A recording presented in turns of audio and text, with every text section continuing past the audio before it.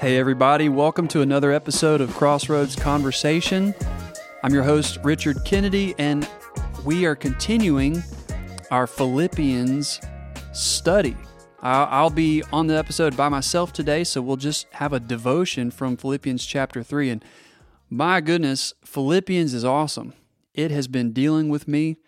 What a fantastic book, encouraging, convicting. Let's continue letting the Word of God change our lives. I know it's changing mine, convicting me. And let's dive in here to Philippians chapter 3, 1 through 11. The question of this passage is, do you really know Jesus? Even the Apostle Paul asks himself this question at the end, essentially. It says that by any means possible, I may attain the resurrection of the dead. Paul's just saying, I want to know Jesus. He's not really questioning whether or not he knows Jesus, but he's saying, I want to know Jesus. And what I want to say to me and what I want to say to you is, do we really know Jesus? Or are we merely religious? It is possible to be religious, to go to church, to live a good life, to do all the things, and you don't really know Jesus. It's possible to truly be a child of God and be born again and just know Jesus a little bit. And this text encourages us to know Jesus more. I'd say that the greatest asset a human being can gain in life are relationships. Relationships are greater than any material possession that we could gain, greater than any landing that dream job, greater than winning the lottery, greater than getting that dream car, greater than going on that vacation. You can get all of those things and still be miserable because God has created us for relationships. And the most valuable relationship that you could gain is your relationship with God and your relationship with Jesus Christ. That is what Paul is talking about here in this passage. What a fantastic passage. It's going to hit you. It's been hitting me. It's so convicting. Let's read it together. Let's dive in. Let's talk about it. Paul writes, "Finally, brothers, rejoice in the Lord. To write the same things to you is no trouble to me, and it's safe for you.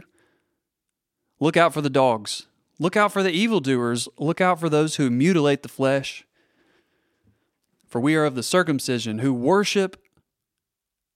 Let me back up. Let me emphasize. For we are the circumcision who worship by the Spirit of God and glory in Christ Jesus and put no confidence in the flesh. Though I myself have reason for confidence in the flesh also, if anyone else thinks he has reason for confidence in the flesh, I have more. Circumcised on the 8th day, of the people of Israel, of the tribe of Benjamin, a Hebrew of Hebrews, as to the law, a Pharisee, as to zeal, a persecutor of the church, as to righteousness under the law, blameless. But whatever gain I had, I counted as loss for the sake of Christ.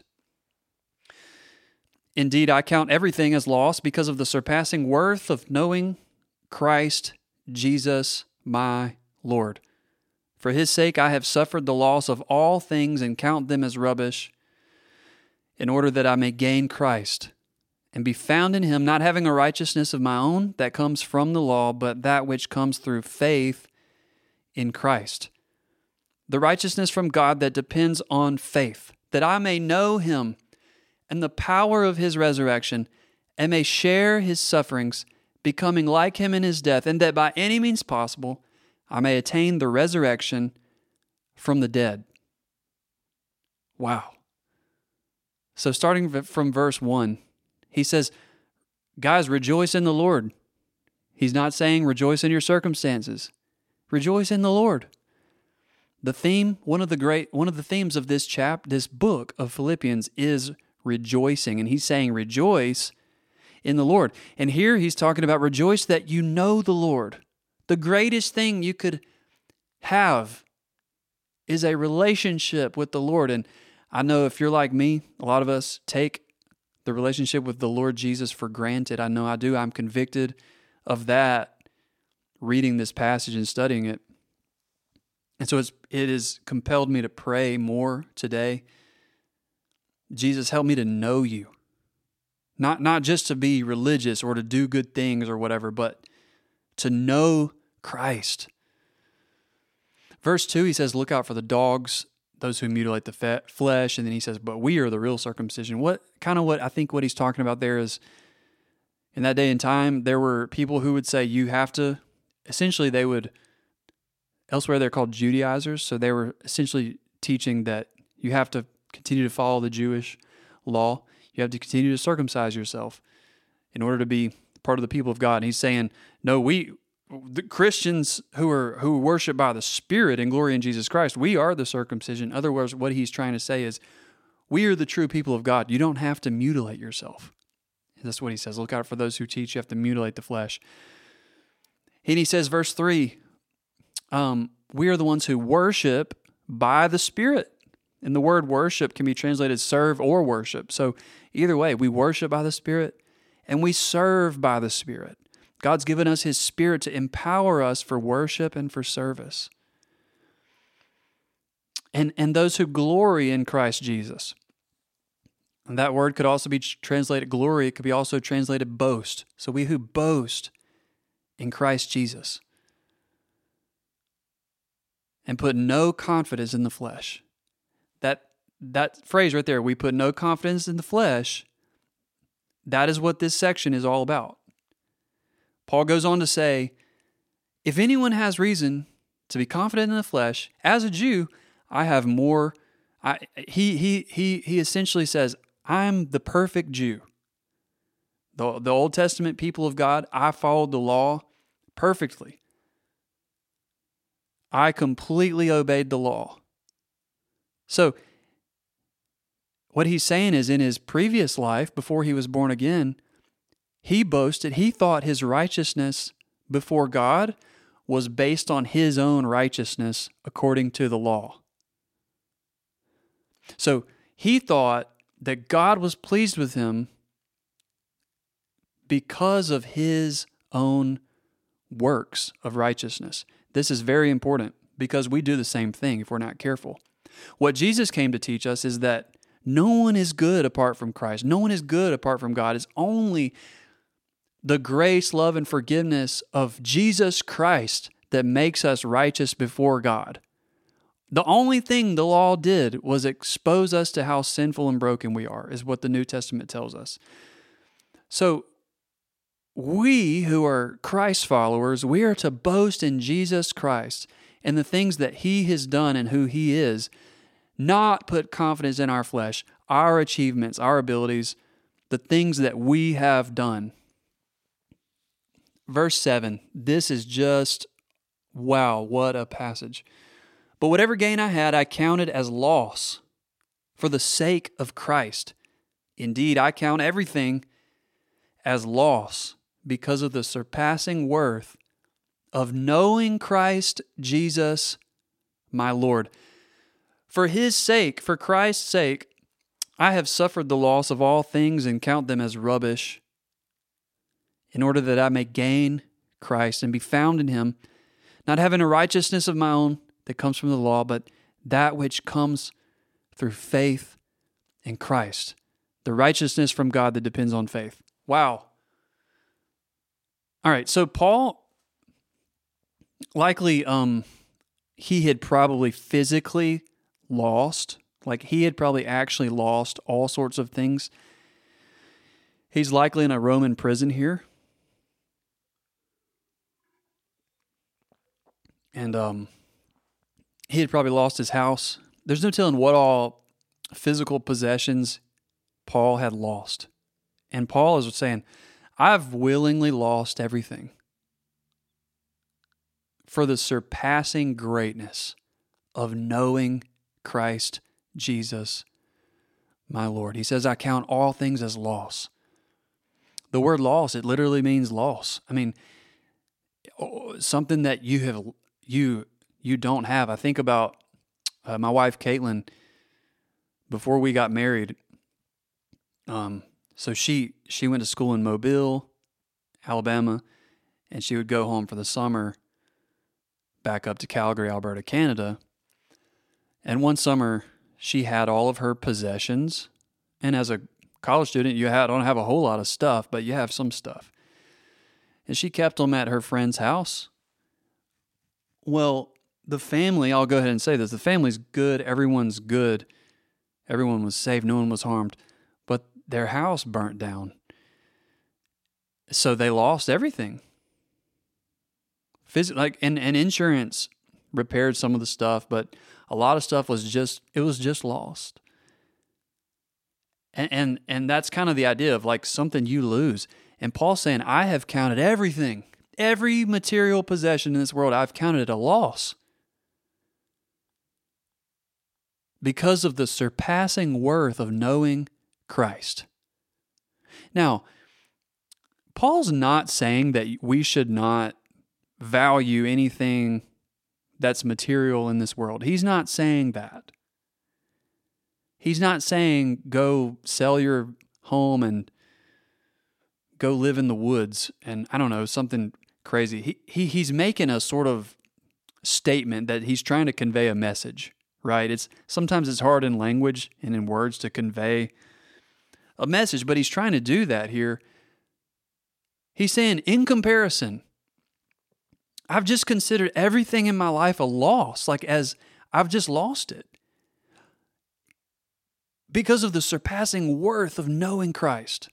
So I value, essentially what Paul is saying is, I value my relationship with Jesus Christ so much more than any material possession I could gain in this world. Like what he was talking about, all of his education, his family background, his ethnos, his Jewishness, all of his achievements, all his plaques on the wall, all the things that he could have been, his whole culture, his whole upbringing, all of these things that everyone in his family, all of his surroundings, all of his culture would have been so proud of him for achieving these things. He's saying, I've counted them all as loss to know Christ. As an illustration, I want us to look at Mark chapter 10 of the rich young man as a contrast to Paul's attitude towards Christ. So here Jesus is talking to the young man, and I'll just read it to you. As the young man was setting out on his journey, as Jesus was setting out on his journey, a man ran up and knelt before him and asked him, "Good teacher, what must I do to inherit eternal life?" And Jesus said to him, "Why do you call me good? No one is good except God alone. You know the commandments: do not murder, do not commit adultery, do not steal, do not bear false witness, do not defraud, do not honor your father and mother." And he said to Jesus, "Teacher, all these I have kept from my youth." And Jesus, looking at him, loved him and said to him, "You lack one thing. Go and sell all that you have and give to the poor, and you will have treasure in heaven. And come, follow me." Disheartened by the saying, the young man went away sorrowful, for he had great possessions. And Jesus looked around and said to his disciples, "How difficult it will be for those who have wealth to enter the kingdom of God." And the disciples were amazed at his words, but Jesus said to them again, "Children, how difficult it is to enter the kingdom of God. It's easier for a camel to go through the eye of a needle than for a rich person to enter the kingdom of God." And they were exceedingly astonished and said to him, "Then who can be saved?" And Jesus looked at them and said, "With man it is impossible, but not with God, for all things are possible with God."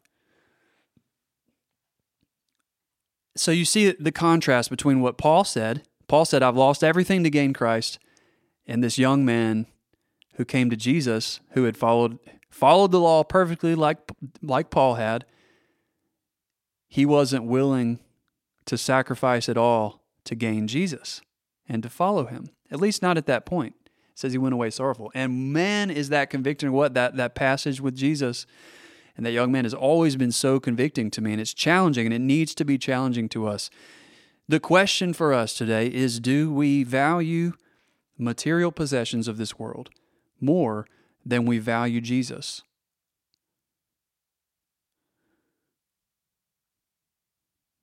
And it's something that we need to wrestle with, something that we need to pray about. But the goal is to get to where Jesus and Paul are trying to encourage us to be, where we value Jesus so much that nothing is a treasure more to us than our relationship with him. So that we're willing to give it all up for him because he's worthy.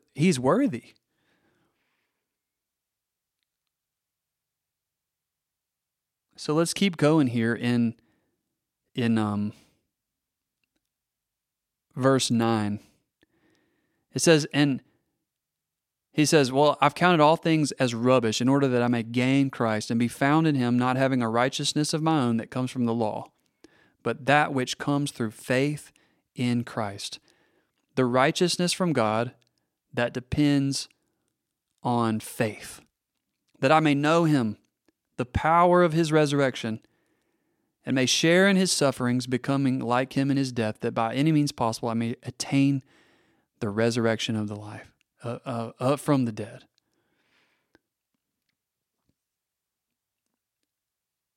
So this verse 10, that I may know him, that I may know Christ. And in verse 8, that I may know Christ.